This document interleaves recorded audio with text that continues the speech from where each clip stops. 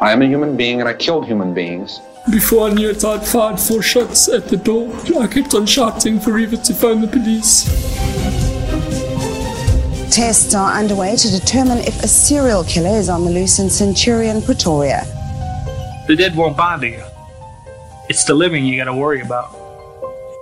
In South Africa, 58 people are murdered every day. These are the stories of the criminals and the people who hunt them. I think society deserves to be protected from me and from others like me.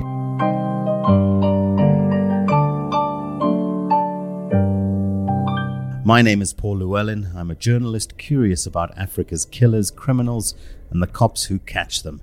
Joining me to discuss crime on the continent is Gerard Labuschagne, the former cop and current head of LNS Threat Management, who led the investigative psychology section of the South African Police Service from 2001 until 2006. In his time there, he worked on over 300 serial murder and rape cases, and he is the profiler. It is lovely to be back. As you may have noticed, we took a bit of a break for like a year. Gerard. Hello, Gerard. How are you? Fine yourself, Paul. It's very nice to see you. I see a fair amount of you, but people haven't been hearing a lot from you or from myself, as we have not been recording episodes. But we're back, and we're here, and we're going to be hopefully churning out a whole lot of new content for folks to listen to and enjoy around your particular area of expertise, which is kind of murdered people, really. So how have you been doing, Gerard? What have you been up to the last year?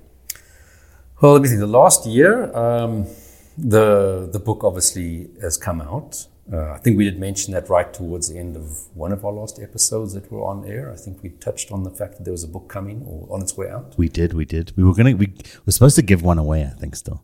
So we'll have to figure out who we're supposed to give that away to and give it away to them. We can get to that because we've got lots of things to talk about. So that came out in March and has been, obviously with COVID, one couldn't have book launches really. When it came out initially, I think I did eventually do 2 at sort of exclusive books, one in Pretoria and one in Johannesburg. This is, of course, Gerard's first book, The Profiler Diaries, from the Case Files of a Police Psychologist, which, like Gerard says, has been available in bookstores and is available in... How many times have they reprinted it? I think it's now the 5th or 6th time they've reprinted. Okay, so it's doing good. In South Africa, because not a lot of people buy books, so they kind of look at, let's print 1,000 or 1,500, see how that goes, then we print some more. So they kind of print little bits as the sales continue. And I think we're now on about 10 or 11,000 books. So the publishers were very happy about that because they say in South Africa, if they sell 2,500 books of a local book, that's for them, worth it, and it's a worthwhile endeavor, and they think that they regard it as a success.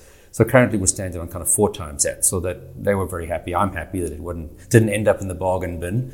Well, not yet anyway. Yeah, not yet. And it's still going. So, and it's really nice. The feedback has been 99.9% good, and we can touch on some of the shitty ones I've come across because they're quite funny to actually read. That's what I'm most looking forward to today. Today we're going to just kind of have a bit of a catch up and touch base and talk a bit about Gerard's book and talk about some of the cases in the book and some of the response to it, and just generally kind of have a bit of a catch up conversation on crime and what's been going down in South Africa and what's been keeping you busy. On that point, how did you manage living through a pandemic? Well, the book is one of the ways I lived through it. I mean, it was literally started writing it when that first initial hard lockdown that South Africa started in March, 27th of March 2020.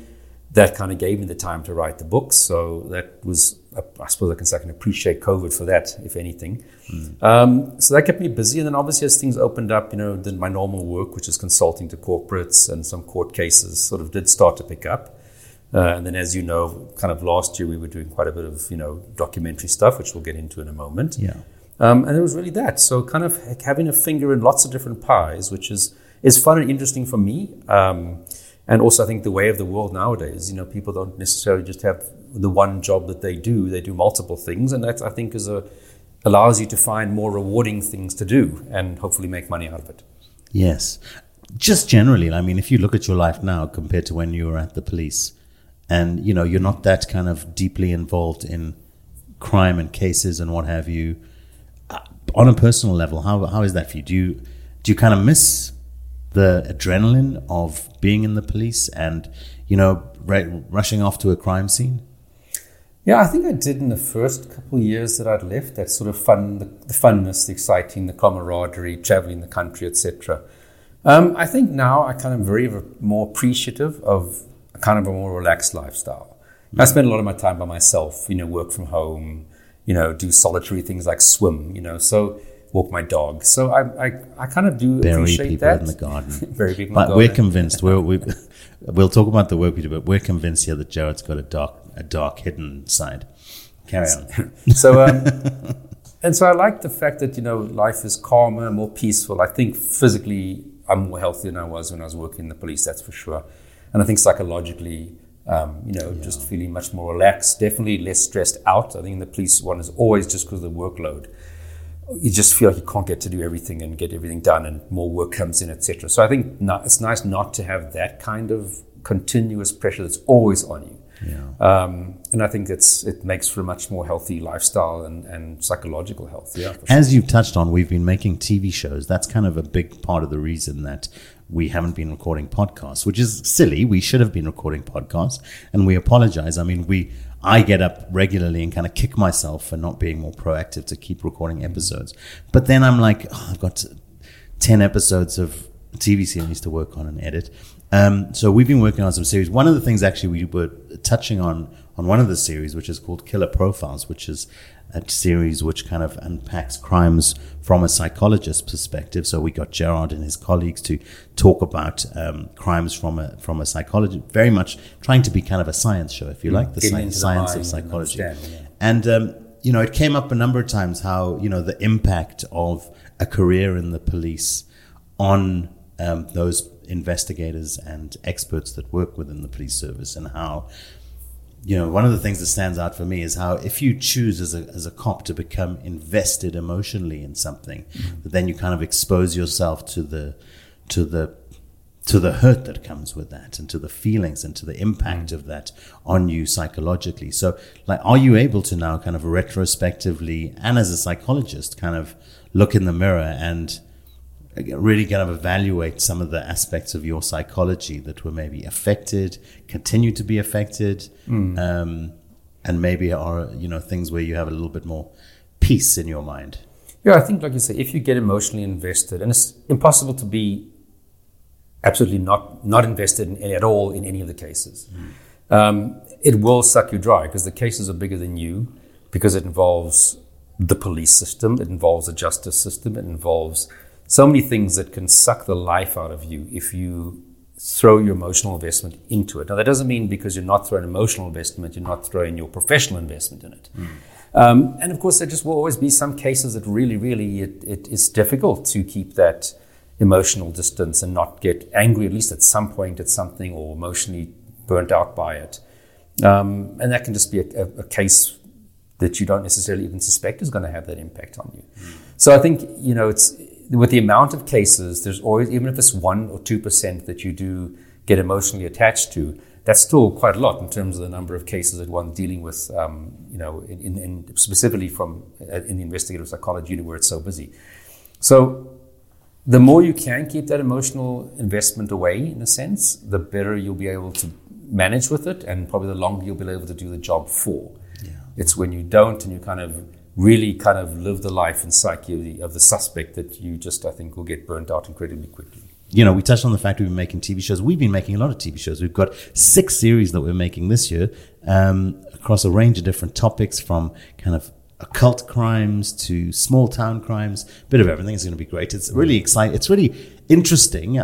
Maybe exciting is not the right word. It can be, like any job, can be a bit mundane sometimes, but it's been really interesting to have the opportunity in working on the TV shows to really get exposed to, a lot of the case materials, and to get out to some of these sites as well. I mean, me and my colleagues and yourself, you're used to it, but part of our day job these days is driving around to film crime scenes and to kind of experience the real kind of energy of these places, and to understand, when you're standing by one of the quarry killer Richard Nyauza's murder sites, you really get a sense in the space of the isolation and how he was, how he was able to kind of do what he did by luring women into kind of his realm, So it's really interesting to get a sense and a feel for those spaces. We should start start a crime tour around the city. Start in Joburg and then do one for every city where you can kind of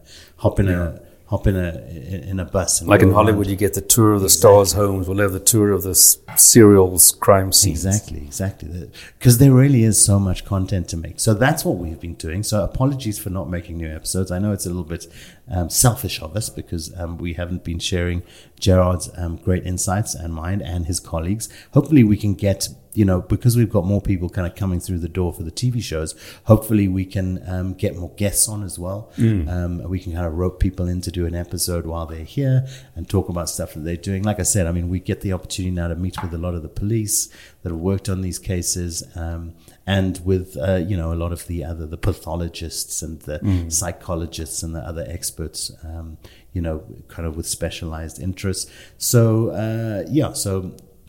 anyway, that's what we've been doing. So we're back to recording more episodes. Today we're going to talk a bit about the book. Before we do that, I wanted to ask you a little bit about how you're feeling, just generally reflecting on the state of law enforcement in the country these days and the state of the police and kind of the general kind of feel of crime in South Africa. How are you feeling about it these days? I don't think it's gotten better. We on the policing side, obviously there's these big battles going on between the Minister of Police, Behicele, and then, of course, the National Commissioner of Police. So the Minister obviously is a civilian oversight, and the National Commissioner is an appointed member of the police who manages the police. But I mean, that's just kind of part of a long history of national commissioners that just haven't fared well since literally the past 15 years, you could almost say, if not longer. From being dismissed, fired, corruption charges, etc. So, that senior level turmoil is continuing and not getting any better, unfortunately. In terms of crimes, I mean, we saw, was it towards the end of last year in Soweto, where that guy was found with a woman's body chopped up in his fridge. He sort of was sent now for mental observation at Sterkton Hospital. So the bizarre crimes are still going on. We've got a couple of cases in court now, these really bizarre intimate partner murders that have taken place. The Ndlovu case. Yeah, so I mean, there's still no shortage. My colleagues are still working on serials. Last week they were in court in Swellendam for a serial murder trial. So those things are still continuing. They march on, and there's just new, really interesting and amazing ones that are taking place, and I hope hopefully there are arrests and people going to court. So I don't think anything's better. I just think in general, anything from like you've seen like the Norwood police station in Johannesburg, where we had the Norwood serial murderer series taking place, where it's found out that guns from their evidence locker, the SAP-13, were being used to kill cops from Norwood police station and being sold on to people. And so really that, unfortunately, I just don't see our law enforcement as taken any measurable steps in the past 5, 6, 7 years to get better. And as far as kind of the continued, what I would term the brain drain out of the cops, has that slowed or continued? Or, I mean, I know one of your former colleagues, Hayden, one of the psychologists, has recently emigrated out of the country. And just such an incredible mind to have lost locally. So what you're seeing, and this is also when I still have a fair amount to do with prosecutors, whether it be some training that I'm giving to them or consulting on cases. And they just lament about the quality of the dockets that get presented to them. And that's only dockets when someone's been arrested. So in other words, you can pretty much say a successful investigation. And when they get it and prepare it for trial, they say these things are just terrible. So what you're finding is the good old guard that have been there for many, many years and are getting less and less because they're reaching retirement age. So a lot of them are just burnt out and want to take an early retirement as soon as they're eligible.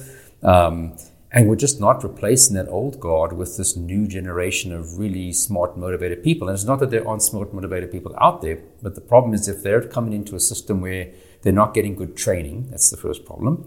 They are not then getting good mentoring. Because that's like anything. If you go study whatever you want to study, like law or psychology, the minute you finish, you're not exactly really an experienced, qualify, or you're not good at what you do yet because you've never done it. I've got stories about people I've worked with at the SABC, for example, or a great example of that. It always seems to be these kind of state institutions anyway. Yeah. Okay. So you might have a really motivated person, but they haven't got good training.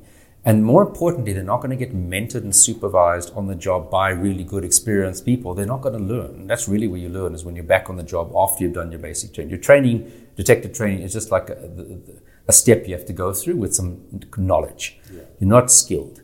And I just really don't see that we're replacing the ones that we're losing, which means we're going to have really this sort of increasing downward spiral that's going to get worse and worse. And to fix that afterwards, how do you? Because if you don't have good, experienced cops mentoring new and motivated cops, you don't recover. It's like climate change, isn't it? It's kind of incremental diminishment of the service. And then it picks up at a point where it just tips. Suddenly you wake up one morning and you realize that crime has just gone nuts. And that there's very little faith left to be have in the institutions that are there to protect you. And like with the forensic laboratories, where they because of mismanagement, it's not they don't have the people and the equipment, but because of mismanagement, they weren't ordering the chemicals for DNA processing in time. So now DNA processing just stands still. And the minute it stands still, that's a backlog on top of a backlog of cases, because then you're not processing any cases. Yeah. And you've got the ones that were there before you had this driver's licenses and DNA, man. Yeah. It's just, it's across the board, isn't it? It's quite terrible. I mean, from firearm licensing, it's the same thing. People wait a year and a half, where the time frame used to be 3 months, and you'd get an answer on your license application. Year and a half, and in many cases, unless you go to court, nothing happens. So just in so many different areas, there's just a downward sort of progression in terms of... I used to be one of those optimistic types who would hear, your typical kind of South African, someone who's on the kind of the precipice of emigrating, someone who's really kind of downtrodden by the country and the system, and they talk about, crime is terrible in South Africa. And my former reaction would be to be a bit more optimistic about that and say, there's crime everywhere, and South Africa is just another country that goes through those kinds of issues. And I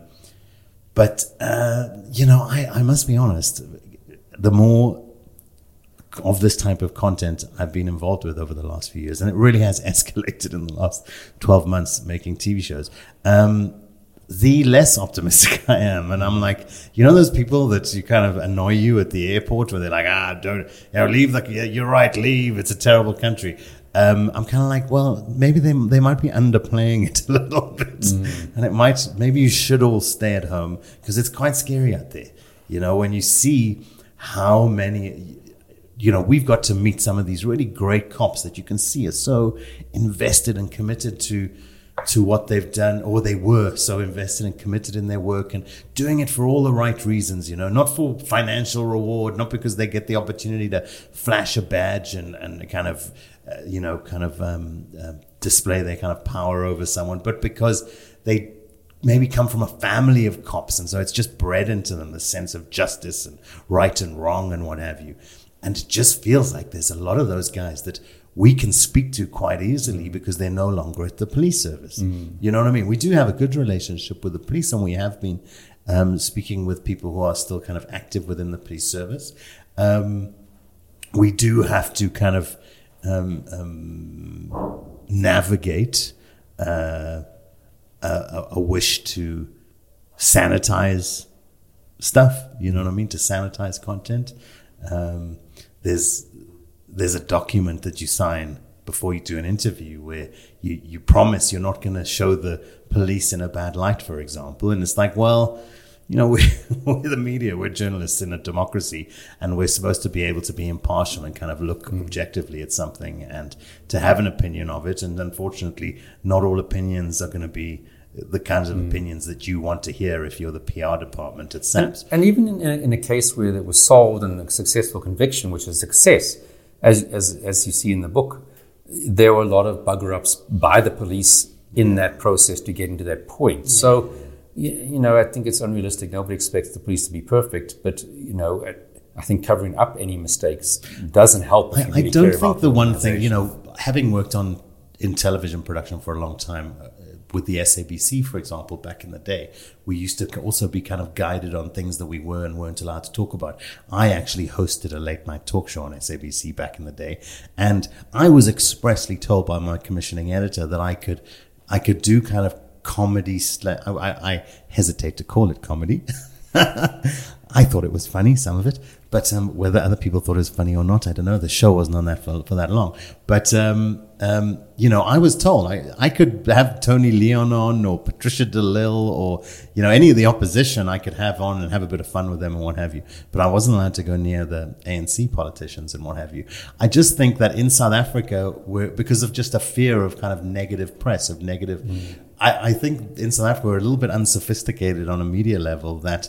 in the rest of the world, because everyone's had to come to terms with the fact that what you do, because of social media in particular, when you're in the public realm, you put yourself out there for criticism, and you're under a bit more of a microscope, whether you're a human individual or a brand or whatever, or a corporation or a political party or whatever.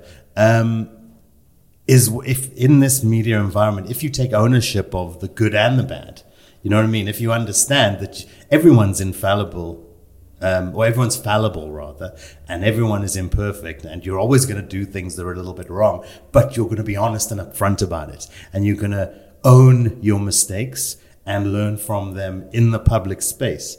I just don't think we necessarily understand the power of that in South Africa, whether it's at the national broadcaster making TV shows, or whether it's, creating content that deals very specifically with the effectiveness or non-effectiveness of the police and security services in South Africa.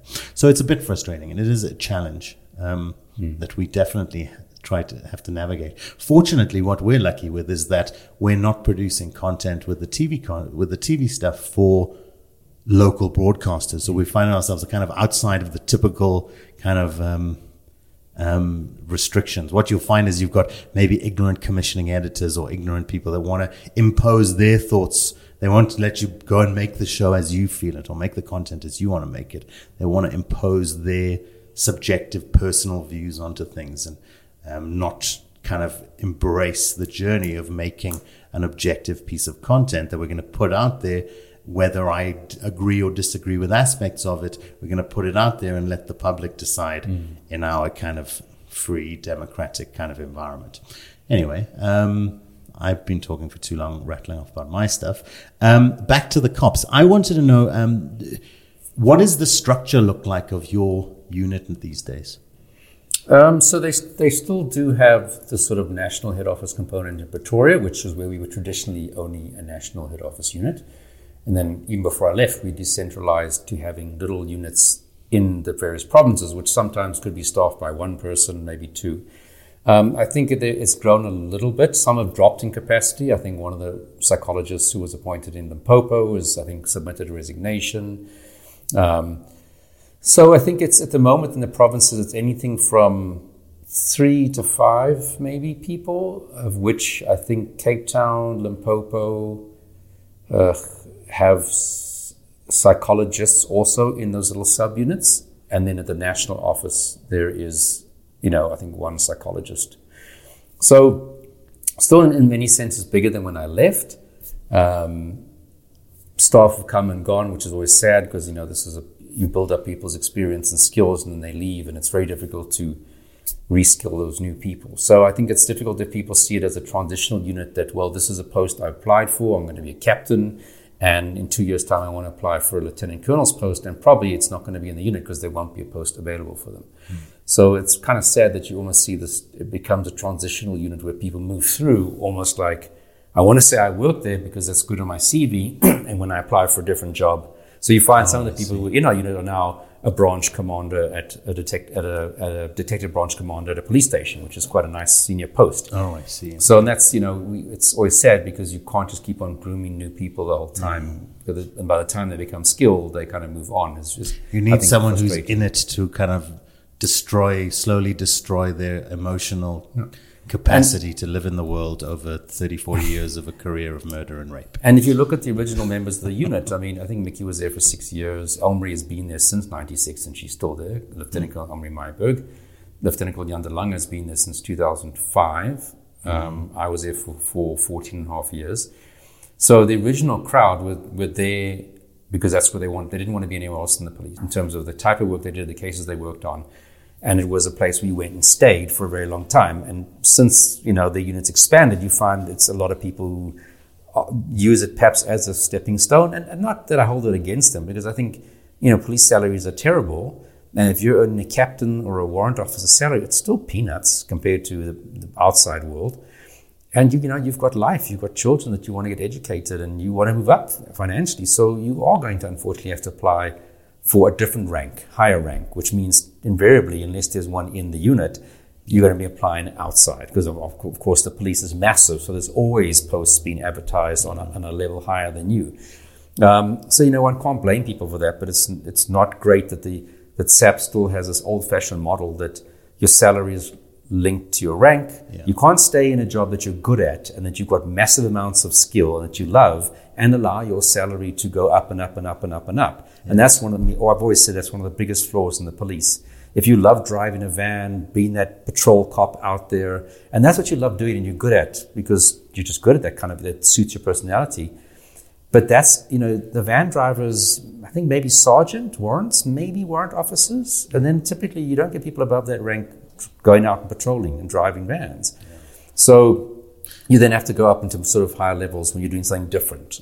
It's also just the natural logic of it. I mean, it's like playing soccer. You can't, if you start off at junior level and you get little plastic trophies, that's your payment for doing well. You can't expect that little plastic trophies are going to suffice when you're playing for Manchester United, can you? The salary goes up. As you become more of an expert, as you become more invested and you've invested more of a career in somewhere, they should reward that. It just doesn't make sense not to. Yeah. You're right. And also again, similarities to how it works within the media here, within the SABC, for example.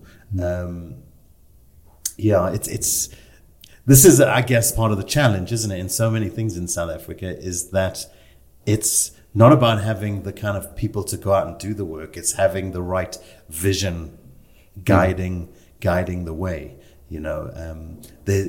I imagine that there's not somebody who's really thinking at a senior level about, okay, I've got this efficient unit in a changing world, and how do I need to adapt this unit so that it retains talent, so that it continues to grow and expand? Is there still the annual forensics course that you would kind of drive whilst you were there?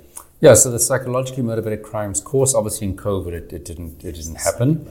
But they have, I think, scheduled, I'm not sure if they had last year, they might have had one.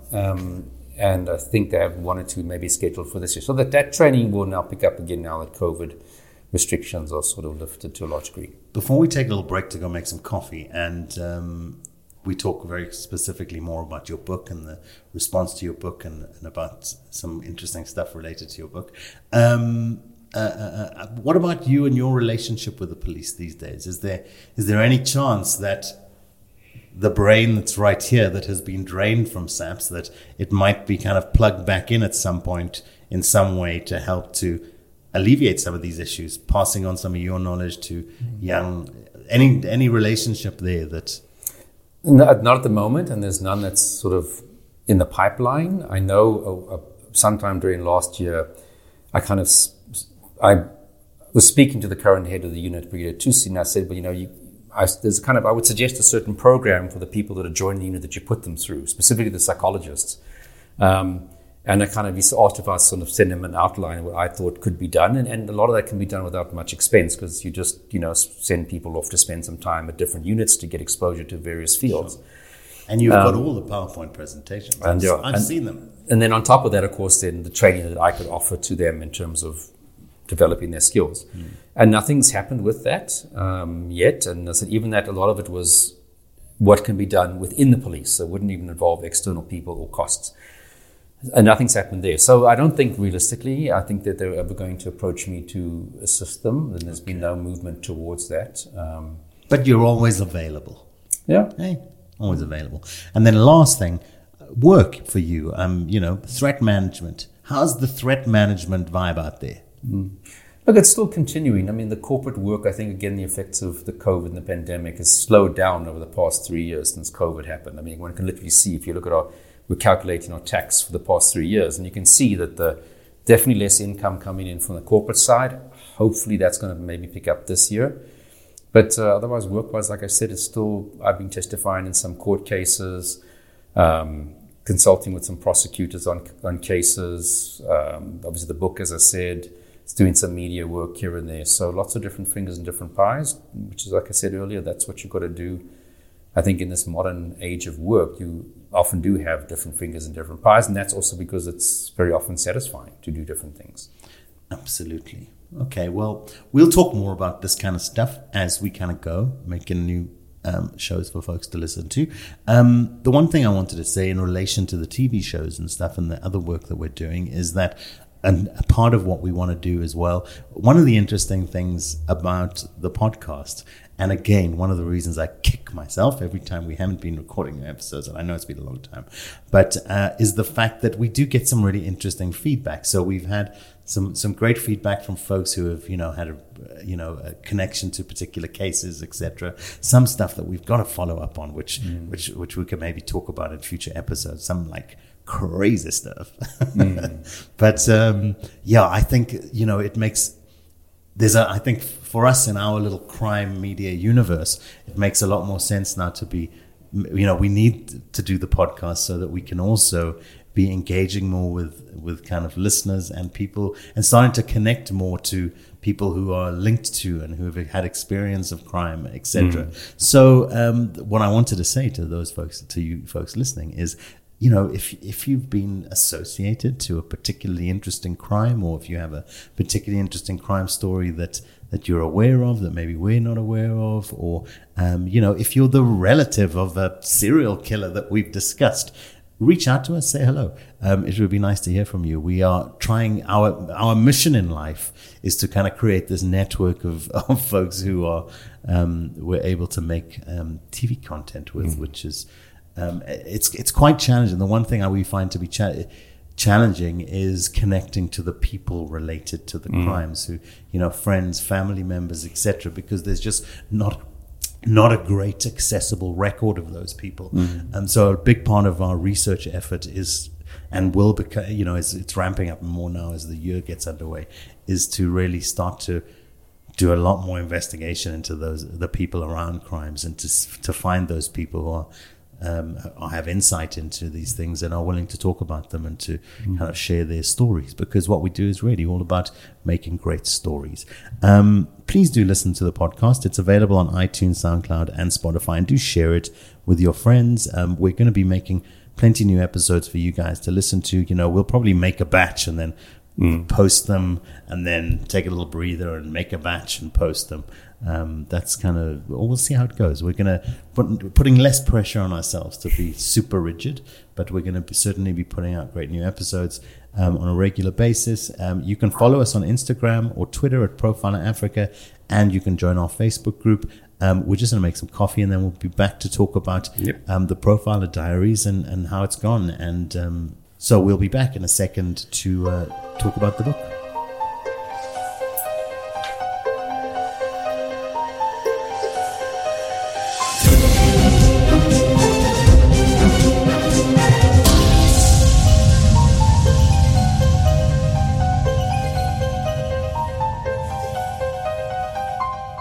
Some of the cases we have covered in the show are also covered in Gerard Labuschagne very first book, The Profiler Diaries, from the Case Files of a Police Psychologist, which has been out since March last year, so nearly a year now. I wanted to write this book before I forgot the finer details.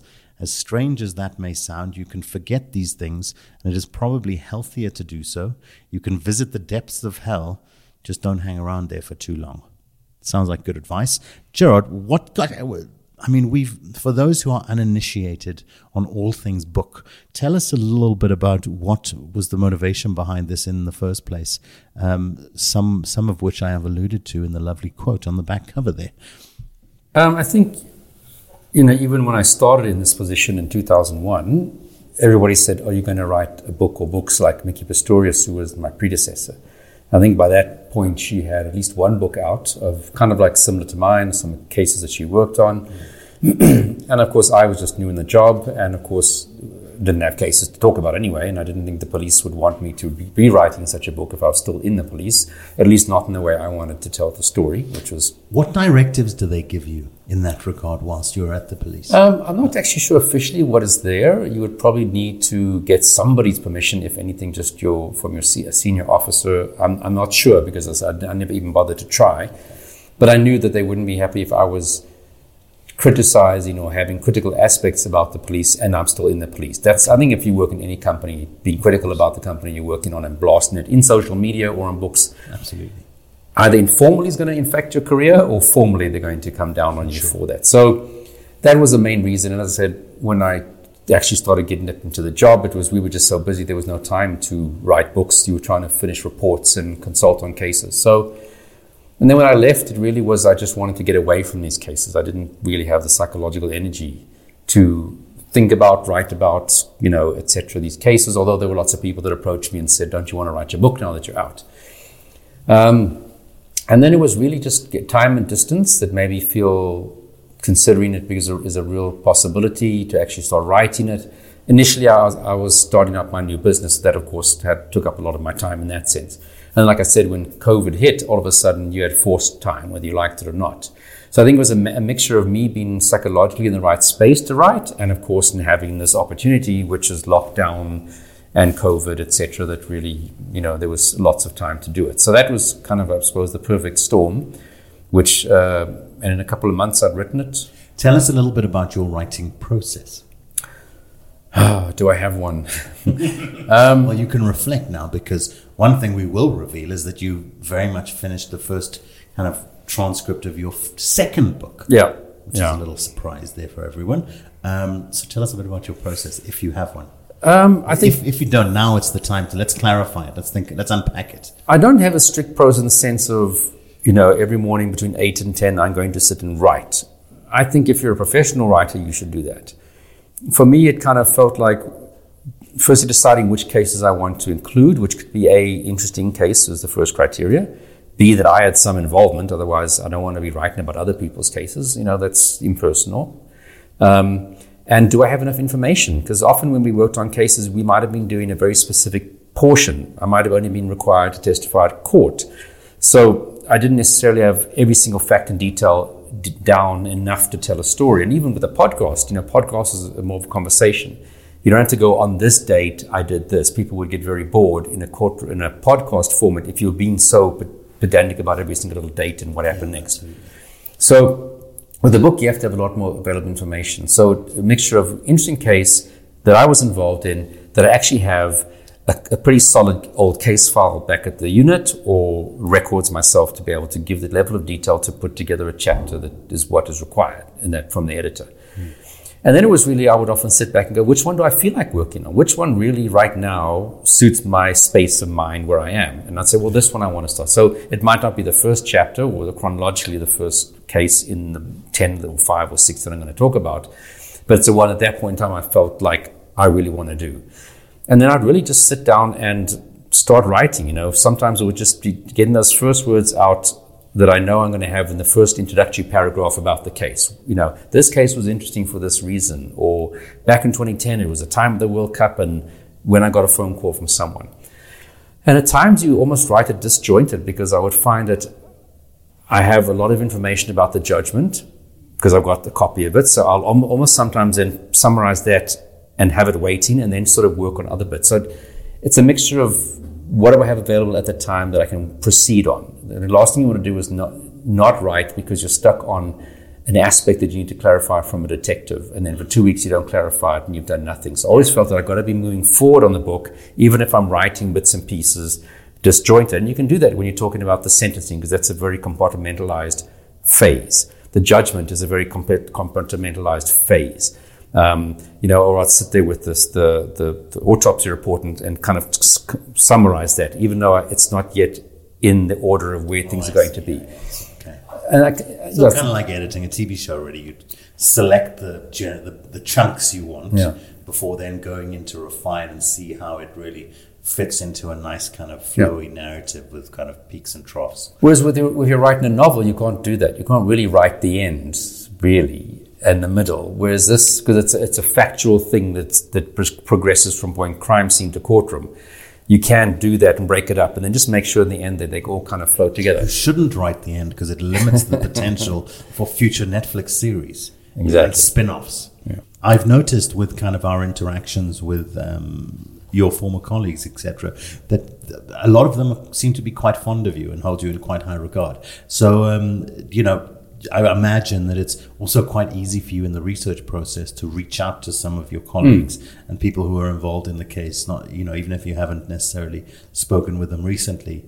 A lot of willingness to kind of participate and help fill in the gaps and that kind of thing. So even now, as I'm writing book 2, I need to find out some arbitrary information of a small role player, but the editor wants to know the person's first name. And we often just know the people as Inspector Makubela or Sergeant Smith. And, you reach out to a guy you haven't spoken to. And that's the nice thing about the police. You can reach out to people you haven't spoken to for a couple of years and you just kind of carry on. You don't have to apologize for not having contacted them and they're upset with you. That's just how the, policing is. You're always busy with stuff. So when you see someone it's great and enjoy that moment and you carry on. So that's been very helpful. And I think, I always just really enjoyed working with cops, and I think I'm a pretty, amenable guy to hang around with, and we had a lot of fun. So, a lot of fond memories and friendships that were built up that, yes, if I need to phone Yanni De Lange from my old unit and ask him something, he's always happy to help me. And, and that's just, I think, the nice nature of police relationships. And how did you go about sourcing a publisher for those people out there who are writing their own books or interested in just a little bit kind of insight from you into that, your experience of that part of the world of putting out a book? Well, I knew that Mickey Pistorius had obviously published, I think, 3 or 4 books by now, and she'd done them all through Penguin. So I thought at least they know what this is about, and they might therefore have a bit more interest because they've done, phase 1, which was Mickey, and that they could leverage off that. So that was obviously a logical publisher to approach, and of course Penguin is a very big publisher. It's well established, etc. I did also go to Jacana, I think. I learned how to read on Penguin books. That's really? In the UK, Penguin was the thing. Somebody also had recommended Jacana, which is another local publisher that had done a lot of nice, really, really amazing books. A smaller publisher, of course.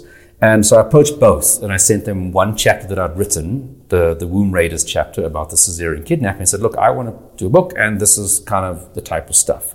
Yeah. And they both actually came back saying, we'll offer you a contract to publish. Penguin's was a better offer financially. I think Jacana was a very, very personal touch, which I liked. But in the end, as an author, you've got to look at how far and wide can your books be distributed. Yeah. And that's what the publishers do, is that their expertise, not only in helping you edit the book, etc., but is getting it to the right people. And I felt the deal is better financially, and Penguin are a bit bigger, and they have the potential for overseas reach. So I went with Penguin. I'm sure I would have been just happy with Jacana, but although, as I said, a bit smaller distribution potentially. So tell us a little bit about that reach. We touched on the number of times that it's been into reprint. Tell us a bit about how well it's done. What are the numbers look like? So the last I checked, I think we're on about between 10 and 11,000 printed copies that are out there. And like I said, they don't print a massive amount and then sit with stock. They print like 1,000, maybe 1,500 at a time, and then they send it off and keep some in stock, and they send it off to Exclusive Books and Bargain Books and whoever else. So that when you're reaching the 11,000 book, the numbers are pretty much close behind in terms of sales. Okay. I think on the ebook version, 690. I'm not too sure about the Audible, because they eventually did an audio book on which you can get on Audible and I think did Amazon. You read? No, I wanted to, and I thought that would be really cool to have the actual author reading his own book. Was it Alex J then? No, it wasn't. It was actually another guy. I think his name is also Gerard. Oh, okay. And they send me 3 people's, and they give you voice samples, and you kind of suggest, I like this one. So it's sexy Gerard reading. Yeah, I hope so. Because I thought it'd be really interesting to have the book read by the author. How more can you? I think that's, and I still think for the second one, I might sort of say, look, guys, I really would like to read it myself. And I think they're afraid that you're going to ad-lib and change. And I mean, you understand that you read what's in front of you. But I think that's just really cool to hear the author speak. And I think that will be, for me, a draw card if I could listen to a Stephen King book and Stephen King is reading it. Well, I mean, when you write language, when you lay out language, you kind of, it is in your natural voice, speaking voice to a large degree. And it's not, I mean, I can understand maybe if it's a storybook, because then often they do a little bit of, change of the voice for this character, etc. But this is it's my story of the cases. It's a profile and diary, Character voices for serial killers. No. So I'm quite keen to still say to them, look, next one, I really want to be the person to read it because it's the profile of diary. It's my story of these cases. Yeah. And I write in the first person. So we'll see with that. So I don't know when is it going to be on the New York Times bestseller list? What is the process then to go from local distribution to then the big white world? So Penguin, although Penguin is part of the bigger Penguin International stable, it's sort of the Penguin South Africa branch. So you negotiate with that branch. Sure. So if, for example, Penguin in the US wanted to distribute it, you'd have to negotiate a separate contract with them. I know at one point the person I'm dealing with at Penguin said, look, there has been someone who wants to try and market it in the US. Are you okay with that? And I said, sure, and it was kind of roughly the same deals, etc. And I said, go ahead. And I mean, if it takes off, that's fantastic. So it's difficult to try and push it. Obviously I have a lot of colleagues overseas who I've told about the book. And I think that's pretty much, a lot of the ebooks were picked up by overseas people because on Amazon you can get the ebook, but you can't order the hard copy. Okay. So if you wanted a hard copy, you'd literally have to know someone in South Africa who could send it to you. So even Loot and Take a Lot and even I think Exclusive Books, you can order it on their website. Don't send overseas. And I always thought that's a bit of frustration. So I do think that 690 ebooks is the overseas crowd. I know a friend of mine overseas is listening to the audiobook right now. Heaven forbid we send our products out of the country. We are not a sending ground for anything. We are a receiving ground. We need their stuff. So maybe if they see that there's a lot of people, the ebooks are all being bought up by overseas people, they might be more inclined to say, let's push and promote it and get it out there in hard copy to the overseas crowd. So, but I suppose you need someone like an Oprah to find out about it and then say, hey, there's this book. We need the podcast to be huge. Yeah. And I see Joe Rogan is kind of faltering, so there's a gap in the market. Gap in the market. Just need to take it, you know what I mean? There's scrum off. Or whether it gets picked up, somebody wants to make an overseas documentary series based directly on the book. That might be a way to get it, sold overseas. But I'm just happy, as I said, how well it's doing locally. Maybe our TV shows, which are being made for international distribution, are going to just take off, and you're going to be. I mean, I see these guys who are on. There's one or two guys who are on the British crime shows that are like on every crime show. You know what I mean? And I'm sure that they see the benefits when they're publishing their books. I'm sure that their books are available at Exclusive. I still do think there is, what do you call it, a latent racism towards Africa, where people don't really think that we've got something that's really cool to talk about. Absolutely. And I think, you just need a couple of people in the right businesses overseas to read it and go, wow, actually, this has got some amazing stories. I was very involved in the kind of music scene in South Africa in like the late 90s, early 2000s, making music and entertainment content. And I went overseas the one time on a tour with a group called Bongo Muffin, a local music act. And they played in New York and various cities around America. And the response was always incredible because it was like an initial kind of like, what is this? Then a quick acceptance. And then just kind of people would lose their minds because it's just also this awesome new Kwaito sound. That seems to have been kind of swallowed up by Western culture these days, where kind of you see like hip hop music and kind of dominating in South Africa, and some of the more kind of locally born themes and genres were just kind of drowned out by this noise. And it's always frustrated me because it's like, well, that authentic South African, that authentic sound is so valuable because it's not just stories that are new.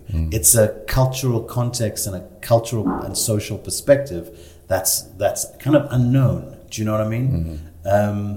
I think that's what disappoints me about our ability as kind of African content creators to break out into the world is it always seems to have to be, you have to get out of the country to be able to reflect back on it. And then kind of after 6 months of being out of the country, like a Trevor or whatever, you kind of forget, your priorities are elsewhere. So although Trevor will do a lot more African type content than another host might, his focus is still... He's becoming more like the other talk shows. Elsewhere, you know what I mean? Yeah, exactly. So it's not that kind of like, it's like we've got to travel with the content for it to be worthwhile. We can't just be here making it at home in Joburg and it become really, really popular in the global market, or people really back it in the global market, because I don't think it's it's not the strength of the substance or that's the problem. It's the lack of marketing oomph that goes behind it, and that willingness to say, I'm going to invest a lot of money in this because I feel like it's good enough to get those rewards. And if I don't, I'm not going to see if I don't market it enough, then I'm not going to see the potential. We just, we really struggle in so many areas. Even if I look at, say, Mickey Pistorius's book, Catch Me Killer, which is kind of like my book and her book, are very same in terms of what those books are trying to set out and achieve. I mean, in her book, Catch Me Killer was very, very popular in South Africa. I mean, it never took off overseas, but I know that, for example, she did mention to me the other day that there's a British TV company that's making it's not a docu, it's sort of like when they take the book and they make it into the story version of the book, with actors, etc. So, how many years, but that's finally at least getting, I suppose, some, at least on a TV kind of series version, getting some attention. So we'll see. I mean, the local feedback has been pretty good. There's been some very interesting negative feedback from one or two people. Let's hear some of it then. Let's hear. Do you want the negative? Let's go. Okay, have you got some there? I do. I was quotes from both. And it's amazing. It's like when it's the internet. They've put themselves out there. Let's find out who these people are as well. So it's like when you're looking for accommodation on bookings.com, whatever these sites are, and there'll be like 100 really great reviews of this hotel, and there'll be like one that's really bad, and you go, ooh, and you'll think, maybe I shouldn't go stay. Someone you arrested in jail with an internet connection. So I'm looking here now. It's on Audible. Audible UK reviews. Okay. The heading is not worth your time. Total lack of coherent story, insights and critical thinking, a boring litany of direct reading from reports, and inflation of self-importance, impossible to finish. And I really think, I don't at all quote from reports. Critical thinking, I'm very critical about a lot of stuff in this story. So it's interesting. I kind of sit there and I wonder, this is such a out of touch review that you kind of wonder, is this someone that I arrested, or did I arrest this person's family member? So that person gives his name. I'm not going to say his name, obviously. Or are they? What astounds me is how. It's the internet. It's really, really easy to be an armchair expert on the internet. Then Audible.com. I'm the best at many things. So Audible.com, I think that's the audiobooks. Okay. One person says, returned it is the heading. Looking forward to this, but was so disappointed, decided to return it. There's no structure or interesting facts or insights. It's hard to believe the author, who seems so disinterested in crimes, criminals, victims, and everything and everyone other than himself, has played a role in solving crimes at all. So again, I look at this like, I don't think you actually finished the book. But you know what I think? I was watching a documentary the other day where they were talking about bots and the kind of impact of bots on the media, and how you can't really be popular, for example, as a social media influencer these days just by putting out good content. You also have to be really out there shopping for likes and for streams and what have you, and paying money for that. This reeks of kind of Russian bot to me. This could be some automatic response just to make sure that there's a balance of positive and negative about everything. It's always the negative that seems to come through that. Yeah. It's probably, it's some content farm in Siberia. And then I saw another one, I can't remember where it was. A person said they were very offended by the fact that one of the chapters was called Womb Raiders, the chapter about cesarean kidnapping, because it's very disrespectful.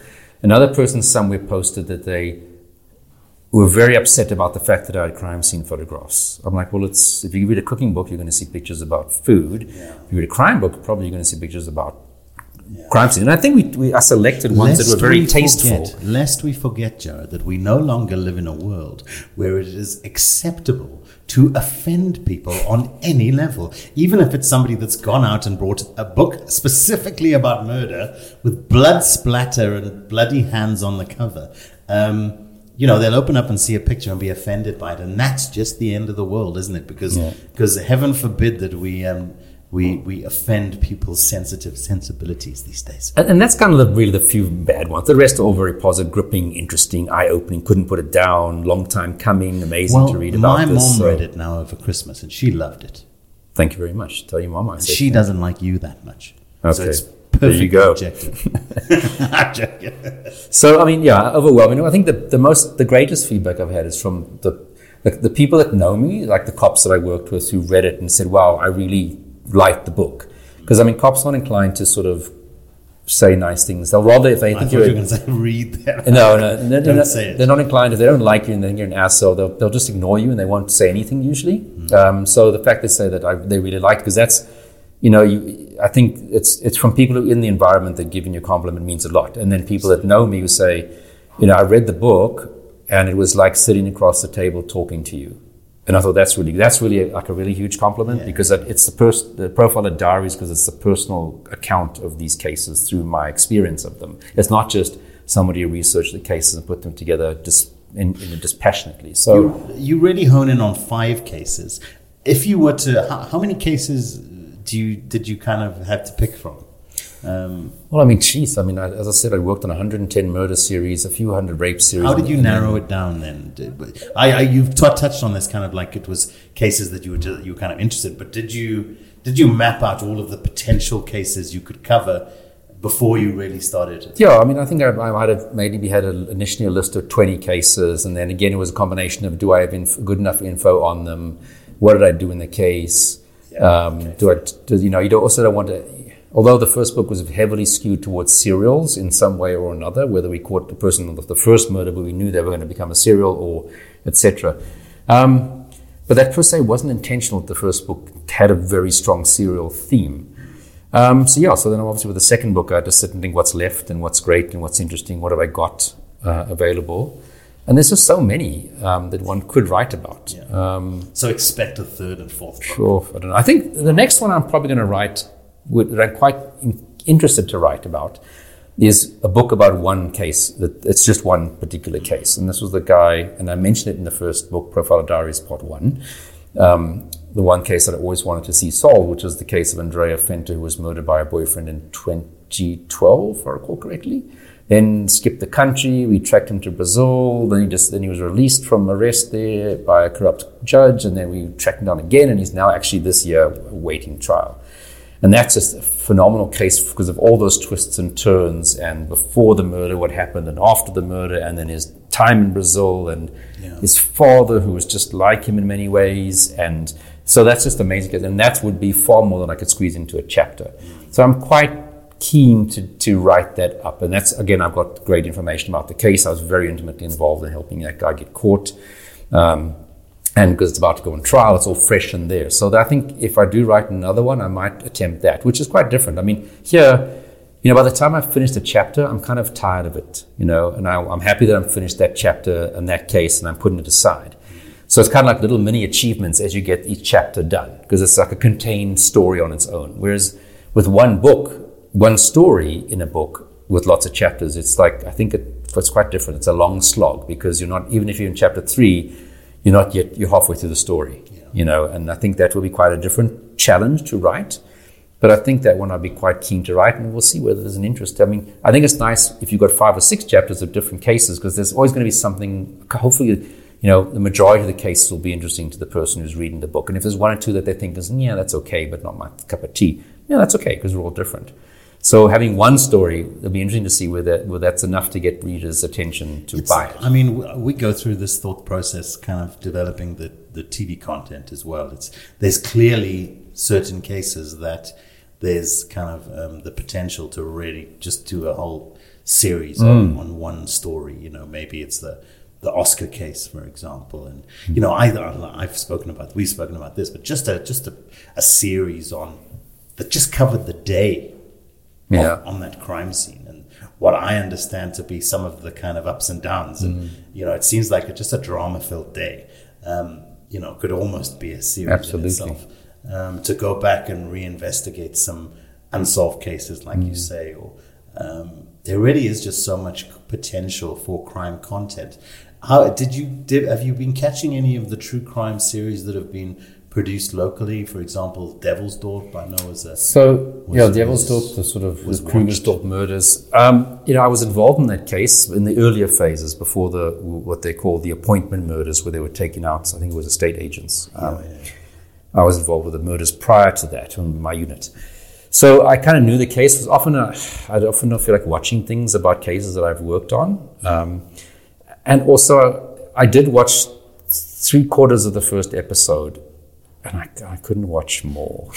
You know what it was for me? It's like, it's called Devilsdorp, but I know from having I've spoken now to one former cop who was in the occult unit for like 15 years, or for 10 to 15 years. And she was saying that she'd had the opportunity to speak to some of the Krugersdorp bunch, and that she'd specifically quizzed them on the occult to get a sense of, okay, how much are these folks into the devil? And it was very clear to her that these people were not, the devil thing was just a small aspect of their kind of ruse, but they really knew nothing about the devil per se. It's not like they were having satanic rituals in the garden. It was more of a cult than the occult.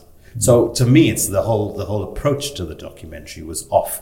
And when you look at it through the mirror of working with an organization like MultiChoice or DSTV, having worked with them like I've worked with the SABC, and you know that it's kind of like a white Christian core that's often decide what content is being made from often an Afrikaans kind of community as well that's very well represented there, is that you're going to see then that, die devil kind of resonates with that target audience. So it's like, okay, well, we're going to then make it about the devil, because we know that, a lot of our audience go to the NG Kerk on the weekend, and it's really going to resonate with them. This kind of, that classic battle between the God and the devil. When really, I think those people, if you look at it from the perspective I've come to look at these things, a lot of it through my interactions with you, which I think has given me a little bit of Gerard vision, if you like.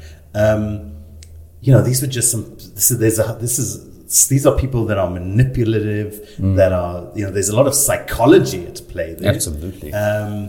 But it's not this kind of, there's not the lack of responsibility that's implied, that comes with this being the act of the devil. You know what I mean? Kind of imposing his spiritual will on people that otherwise wouldn't have been like that. So to me, the whole core of the story was just kind of off, or the whole core of the angle. And that for me is a little bit disappointing, and that's also why I think I got through maybe the first episode.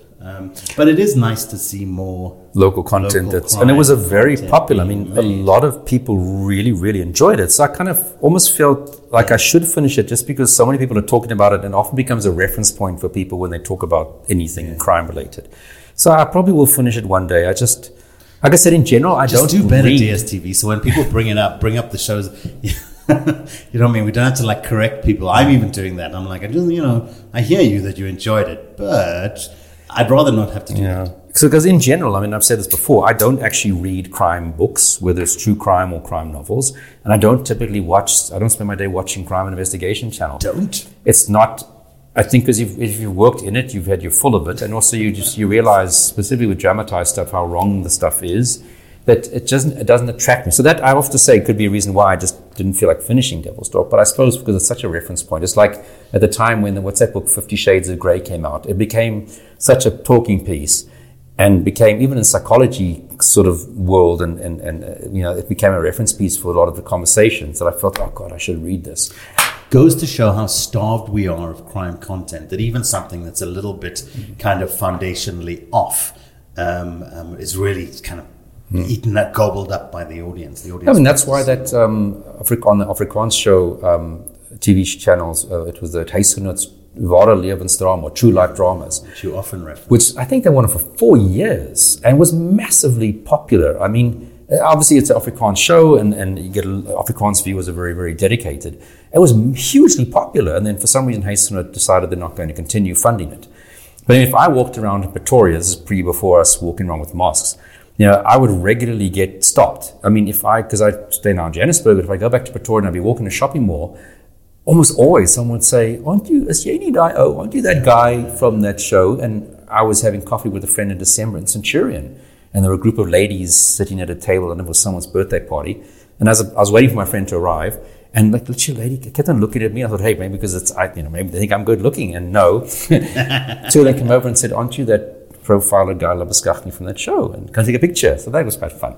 But it just shows you that there's definitely a lot of interest in true crime stuff. And I think the Afrikaans community, they love this true crime stuff, specifically if it's presented in Afrikaans to them. Which is great. And there are channels and there are platforms that cater to that audience. But we're in South Africa, and the 90% of the country is not the Afrikaans community. And so I just feel like the perspective should come from there. I mean, it is that challenge to find our authentic African voice that is representative of the broader kind of perspective of Africans. That is, I think, important, and it's a challenge, and it's something we've certainly not gotten right. It's something I'm certainly committed to, invested in. I've lost my faith in the past, but I have my faith back these days, because we're getting the opportunity to make content kind of on our terms, and it's our story. And we luckily now are not in an environment like we typically are in South Africa, where there's a lot of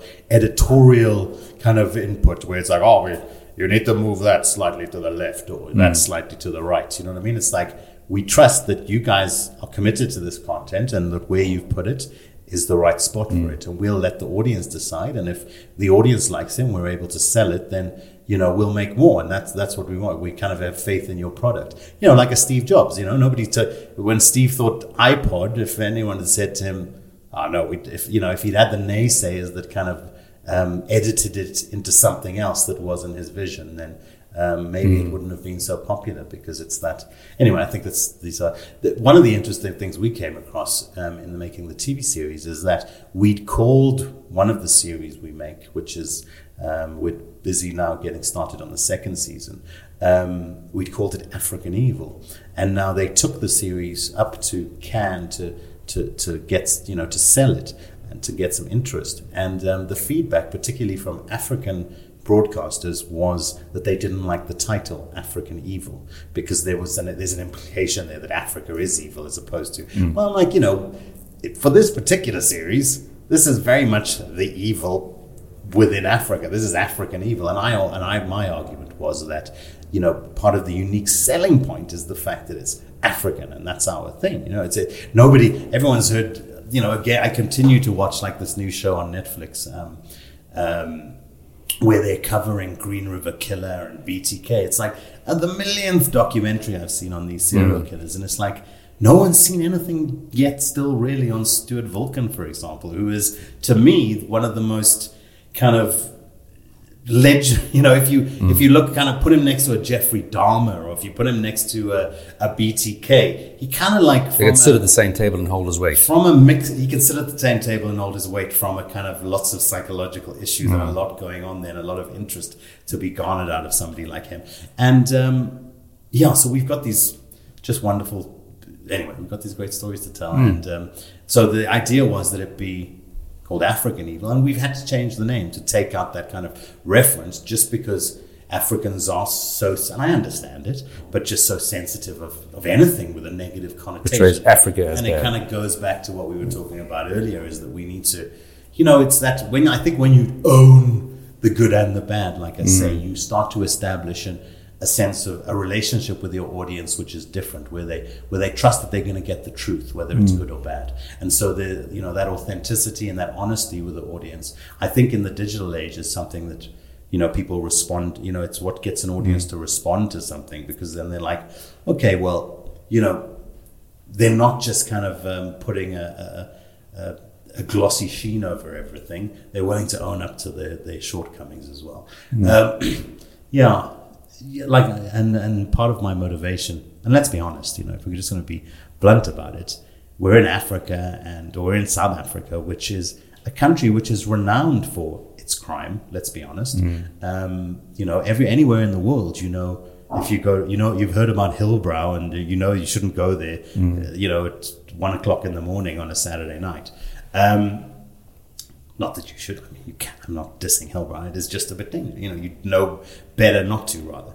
Anyway, so we had to change the name from African Evil to something a little bit more neutral, just because folks were like, just didn't want to put it out there because they feel it had a, which I didn't entirely agree with. But hey, I'm not. I just want to sell TV shows and make great content and sell TV shows and have people all over the world hearing our stories. To be honest, so I'm not gonna dig my heels with something like that. Digging my heels with regards to something like that too much. Okay, so generally speaking, then Gerard, I think happy. You've had a great experience with this first book. It's been a success in South African terms. Yes. Yeah, and I hope the second one, which is going to be 7 chapters of cases, 6 or 7 chapters. It won't have the introductory chapters that the first book had, which was the bit about me and how I got into profiling, and then profiling serial murder in South Africa, which was chapter 1 and 2 of the first book. So it'll have just cases. So for people who really just are more interested in hearing about the cases than about me or serial murder in general, you'll have 1, 2, 3, 4, 5, 6. Well, we're going to get into that in the next episode, because in the next episode we're actually going to talk about your second book, and we're going to talk about a little bit more about actual crimes in the next episode, where we'll touch on some of the cases and some of the interesting stories that you were thinking about when you were putting your second book together. Well done on the first book, Gerard. Thank you. Really well done. And I know that these days, because those 2 TV series aren't on anymore, that you're kind of being recognized in the streets has waned a little, when you're at coffee shops and what have you. In Pretoria. I promise that we're doing our best to put you in TV shows so that we really up the ante on that for you again. I'd like you to be like a familiar face in every home in the country. I don't know if that's a good thing. Telling great stories about... I'd rather be a familiar name than a face. No, Gerard, trust me. I used to be on TV. There are fringe benefits to being on TV on a regular basis that I am deeply aware of, and I promise they're good ones. Gerard, thank you for the chat. It's always lovely to see you.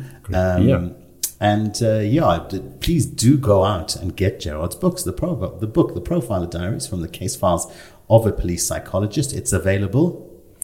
Yeah, the exclusive books, bargain books, Loot, Take a Lot. I think exclusive books, websites, and a lot of independent shops or also bookshops also have it. So. Would have been a lovely Valentine's gift, but we've missed that. Just Easter coming up. Easter coming up. We got a lovely gift. Fridays is a good reason to buy it. You know what I was thinking? Maybe there's a gap in the market for kids' true crime books. Something to think about, eh? Something to think about. Thank you very much for listening. We will be back with more episodes, so please do continue to listen to the podcast, Profiler Africa. Please do get in touch. We're on social media and what have you. Just have to go and search for Profiler Africa. Please do share the podcast and have a listen. It is something we're going to be a lot more consistent about putting out episodes now and give you guys a whole bunch of new content to listen to. If anyone wants to get involved in any of the stuff, that you can see that we're really trying to create a true crime empire here, a true crime media empire.